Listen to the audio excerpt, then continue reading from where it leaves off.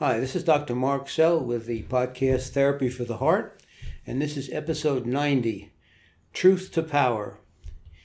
Now, when we're thinking about truth to power, usually the person who is in a position of power does not want to hear the truth. That's generally what happens. So in this case, I'm going to talk about coronavirus, COVID-19, and the person that did not want to hear about it. The truth is our president. So what he considered the whole thing of this disease that's hitting so many countries and so many states in our country now, a hoax. That's what he called it, a hoax, meaning that there was nothing to it. And the one reason why is because he doesn't want to have this happen under his watch.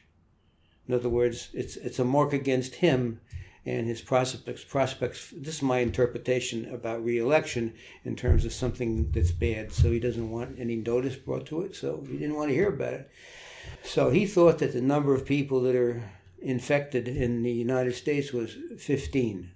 And that's not anywhere near the number. It was, at that time, it was 66 people infected in the United States with this somewhat serious disease.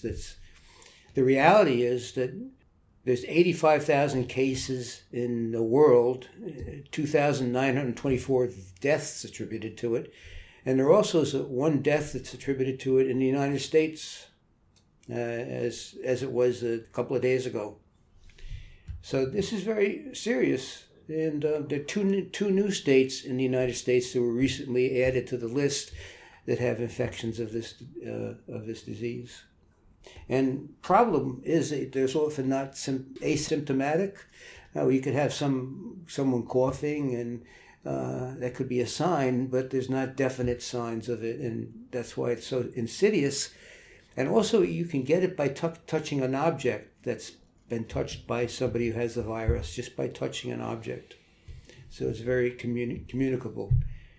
And this recent case was that the variation of it wasn't somebody traveling from outside the United States, which is usually the case. It was that somebody has been infected by somebody else in the United States. So it was communicated to them in that way, not where what's usually happening is that people come to a country from another, like China, where it started out, and they're traveling, and then they visit somebody here or wherever, and they pass it on.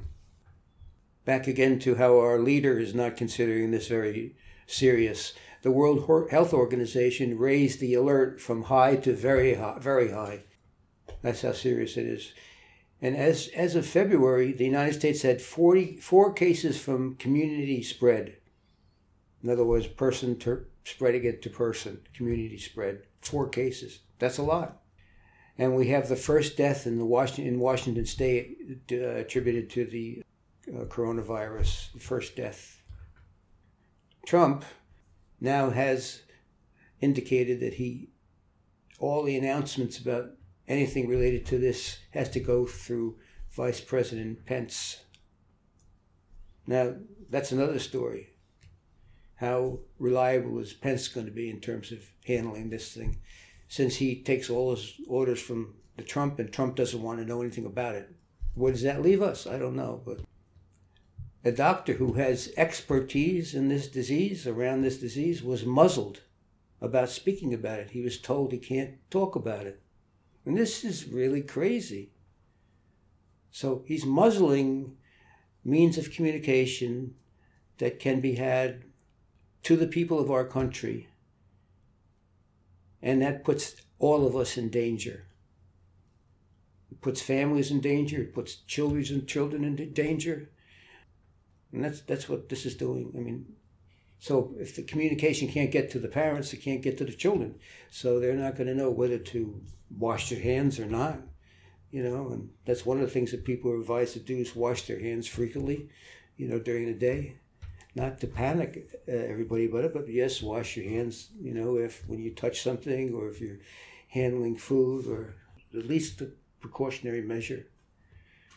So these people who are scientists are now being muzzled to not say anything, and if they're going to say something, it has to pass through the White House. Yeah, sure, because the White House doesn't want to know about it. They really don't want to know about it. Our leaders said something about shutting down MSNBC. You know why? Because they often broadcast news that Trump doesn't want to hear.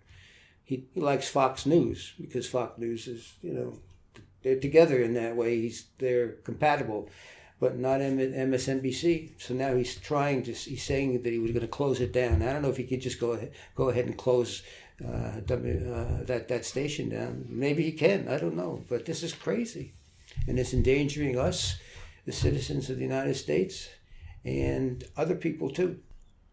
So my concern, there you have it. And I think that truth to power affects a lot of different kinds of relationships. This is the one I'm talking about, is the relationship of the government to the people that it governs.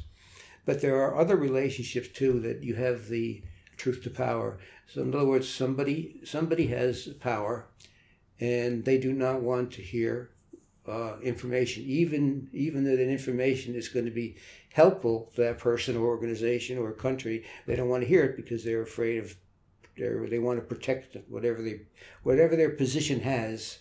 For instance, in the government, they want to protect the position, so bad news is not good news, and that could be happening in a family too. So the next time we're going to cover the same subject, truth to power, but we're going to go and examine different instances and different kinds of relationships where you could have the same dynamic, truth to power, and that truth does not want to be heard.